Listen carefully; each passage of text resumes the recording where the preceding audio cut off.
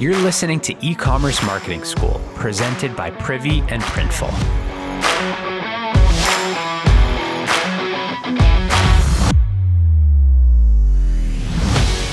A quick shout out to our sponsor before we get into today's episode.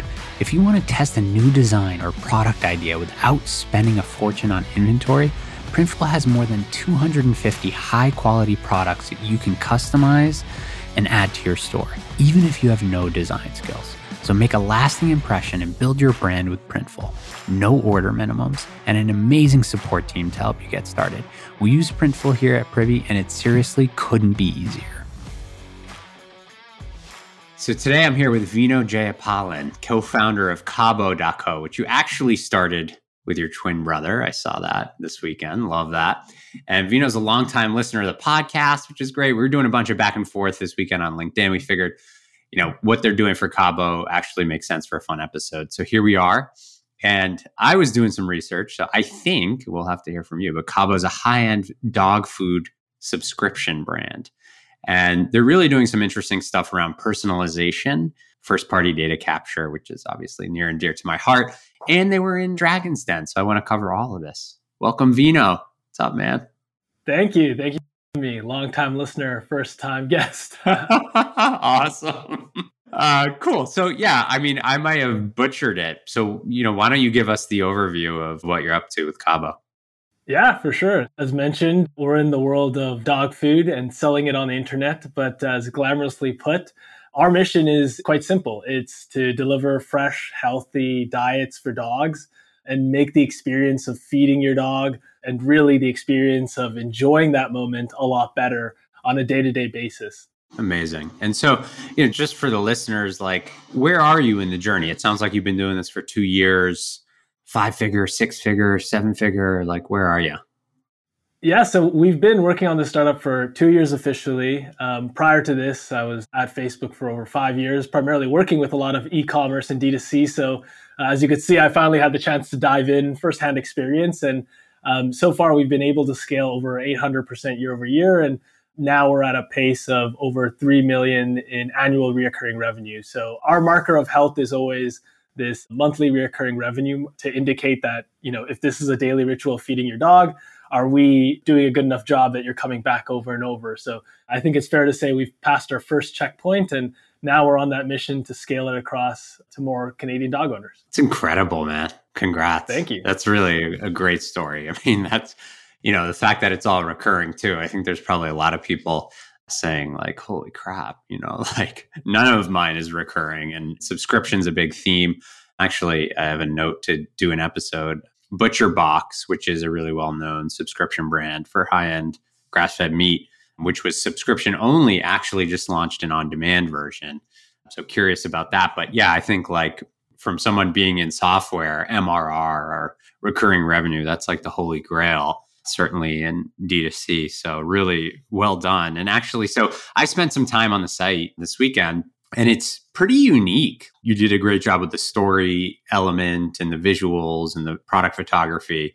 But it's not like you go and the first thing you do is you add a subscription or you go buy something. You're actually kind of funneling all of your traffic through this kind of multi-step form or quiz, as you call it, right? So tell us about that.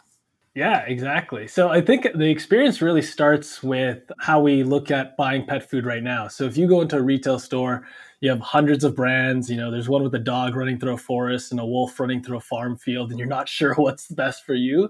But, similarly, whether it's that experience or going on Google and searching best dog food for Chihuahuas, best dog food for Chow Chows, we've all done it before. And I've done that before with my first dog. And what we realized was that, especially with consumers, they're moving towards this customized direction of, less options, present what's actually important to me.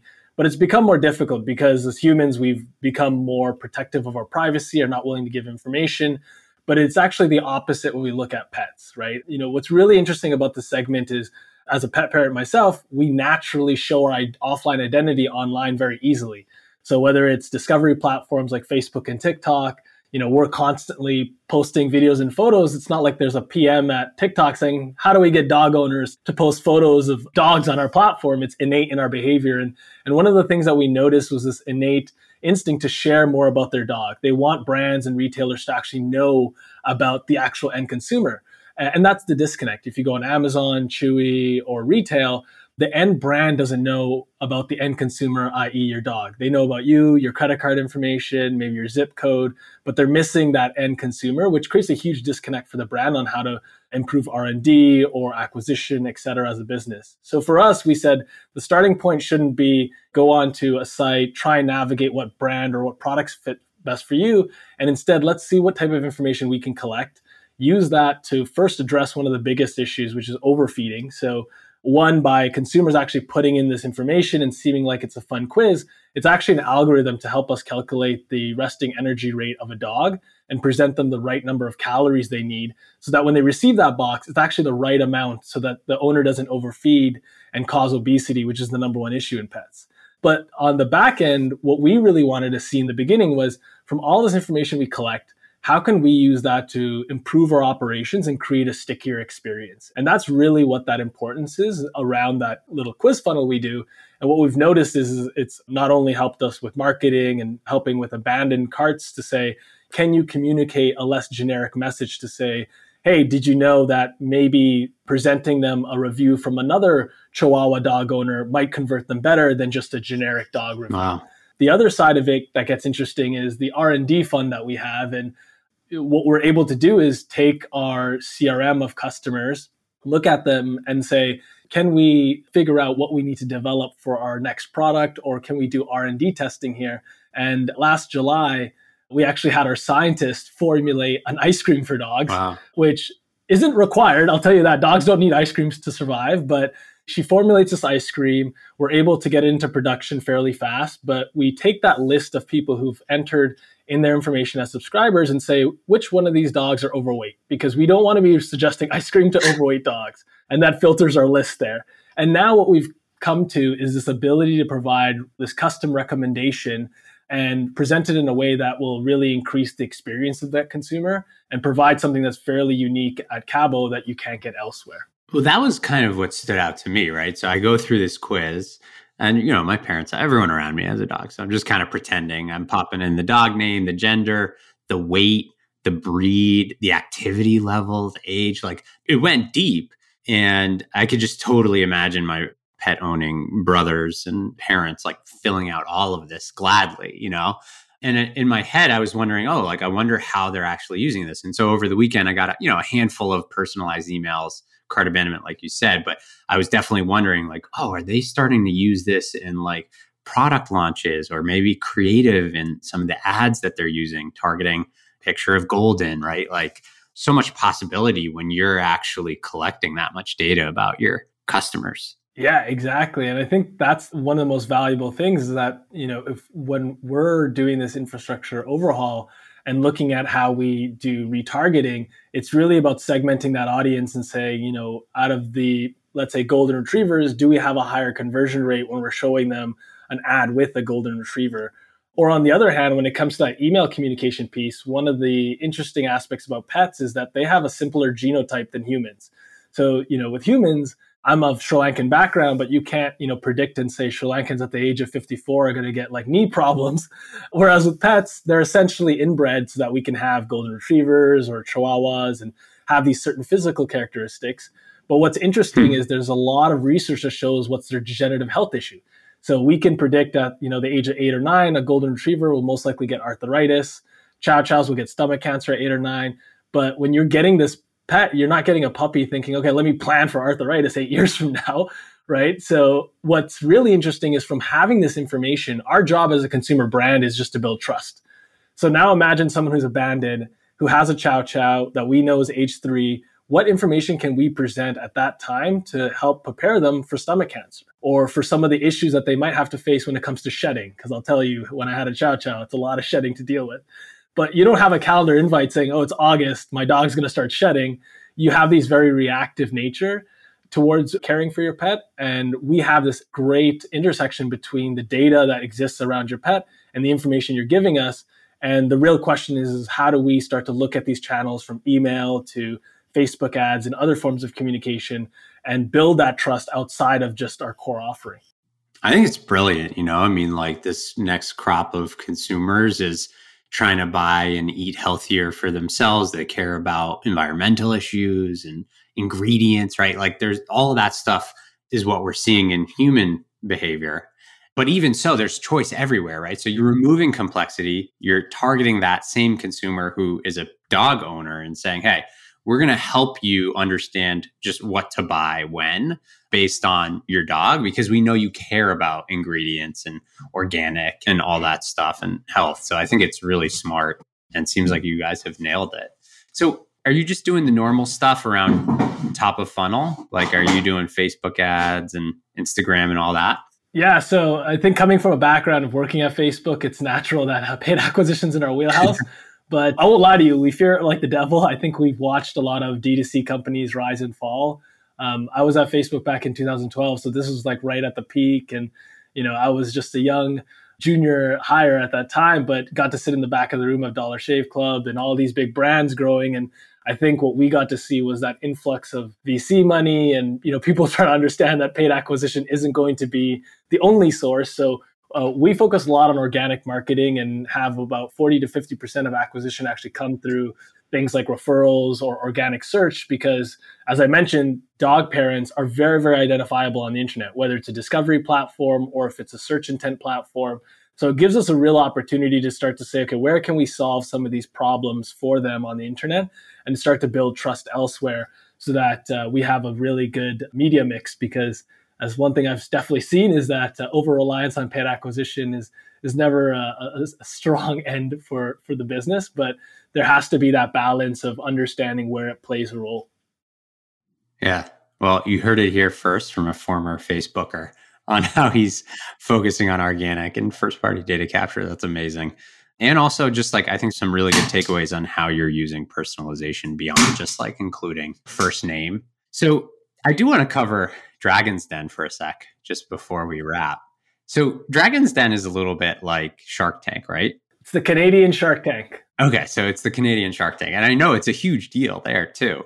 So tell us about that. Did you win, by the way? Did you win a deal? Yeah, we actually got a deal. We got offers from all the dragons, but actually on the show, they edited and it only shows 2 of the dragons offering a deal. And it's primarily because we were swaying between Arlene Dickinson and Michelle Romanow. So for those who don't know, Michelle is the founder of Clearbank and Arlene is the lead at District Ventures, a large VC firm here in Canada, focused on anything from food and beverage to restaurant and other consumer categories. So we saw that there was going to be a greatest fit for those two. But really that experience is quite interesting. I think being in the consumer product world, channels like Shark Tank and Dragon's Den allow you to reach, millions of viewers. It was really a great opportunity for us. We applied actually back in January 2020, got an audition, and they were supposed to shoot in April 2020. Obviously, COVID hits, so that doesn't happen. We think the show gets canceled or what have you, and somehow the film industry learns how to rejig things. We ended up shooting that episode in, I believe, August or July of 2020, and you go in, it's quite nerve-wracking, and obviously there's all these new COVID rules as well on top of it to add more anxiety to it. But you really go in there and you have 40 minutes to an hour to speak to the top VCs in the country and really present your business. And luckily for my brother and I, we've been watching Dragon's Den since 2006. We, broke down every question that they could possibly ask, practiced a lot. A lot of practice, I have to say, is key to be going on these shows. And I think when we actually went on, the main thing we said to each other was like, let's have fun. Let's just get to know them. Let's just be ourselves, because that's what's really going to resonate. Because outside of, looking at this as a deal opportunity, the bigger opportunity is to really share your brand with millions of people across the country. Yeah. So that's what I'm always curious about. We've had a lot of customers that come to us like, the day before they're going to air being like, oh, is the traffic going to be okay? And all that. And of course it is. But like, what did it actually do once it aired for the business? Did you get a ton of customers? Yeah, so we definitely saw an 8x surge in like traffic overnight. So I would say the D-Day preparation was all about like, let's make sure the site doesn't crash as much as possible and we can manage the orders. And we were also pushing out an update to the site the week of. So you can imagine that there was a lot of heightened stress around that. And the other end of it was just supply chain, right? Being a physical product good meant that we had to prepare a lot of inventory and ensure that we can fulfill these orders.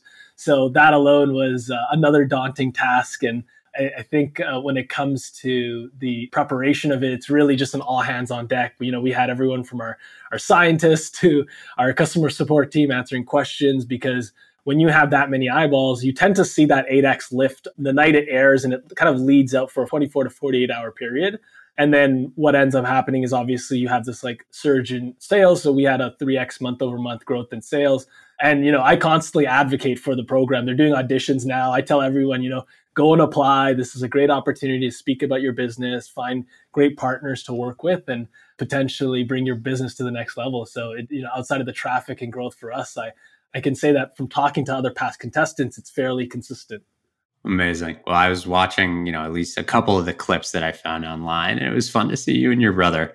You guys look like you nailed it. So amazing. Congrats. I mean, I think it's just such a great story, and, you don't see this kind of level of attention put on data collection and data usage. And I think, with everything happening around Facebook in terms of the cost of acquisition and certainly some of the privacy changes with iOS happening, I think it's just such a good story. Yeah, I agree. I think we've always been very focused on building a community and, really have just been focused on retention for the most part. And it hasn't been until recently that we kind of cranked it on bringing in new users, because we're very comfortable with the experience we can provide them. And it's not like we're out there, convincing people to buy dog food based on data, but it's really the engine in the back that keeps people coming back for more. Awesome. Well, Vino, this was great. We're going to link out in the show notes, so check out cabo.ca. Thanks for joining us today. This was awesome. Thanks, Ben. It was great being on the show.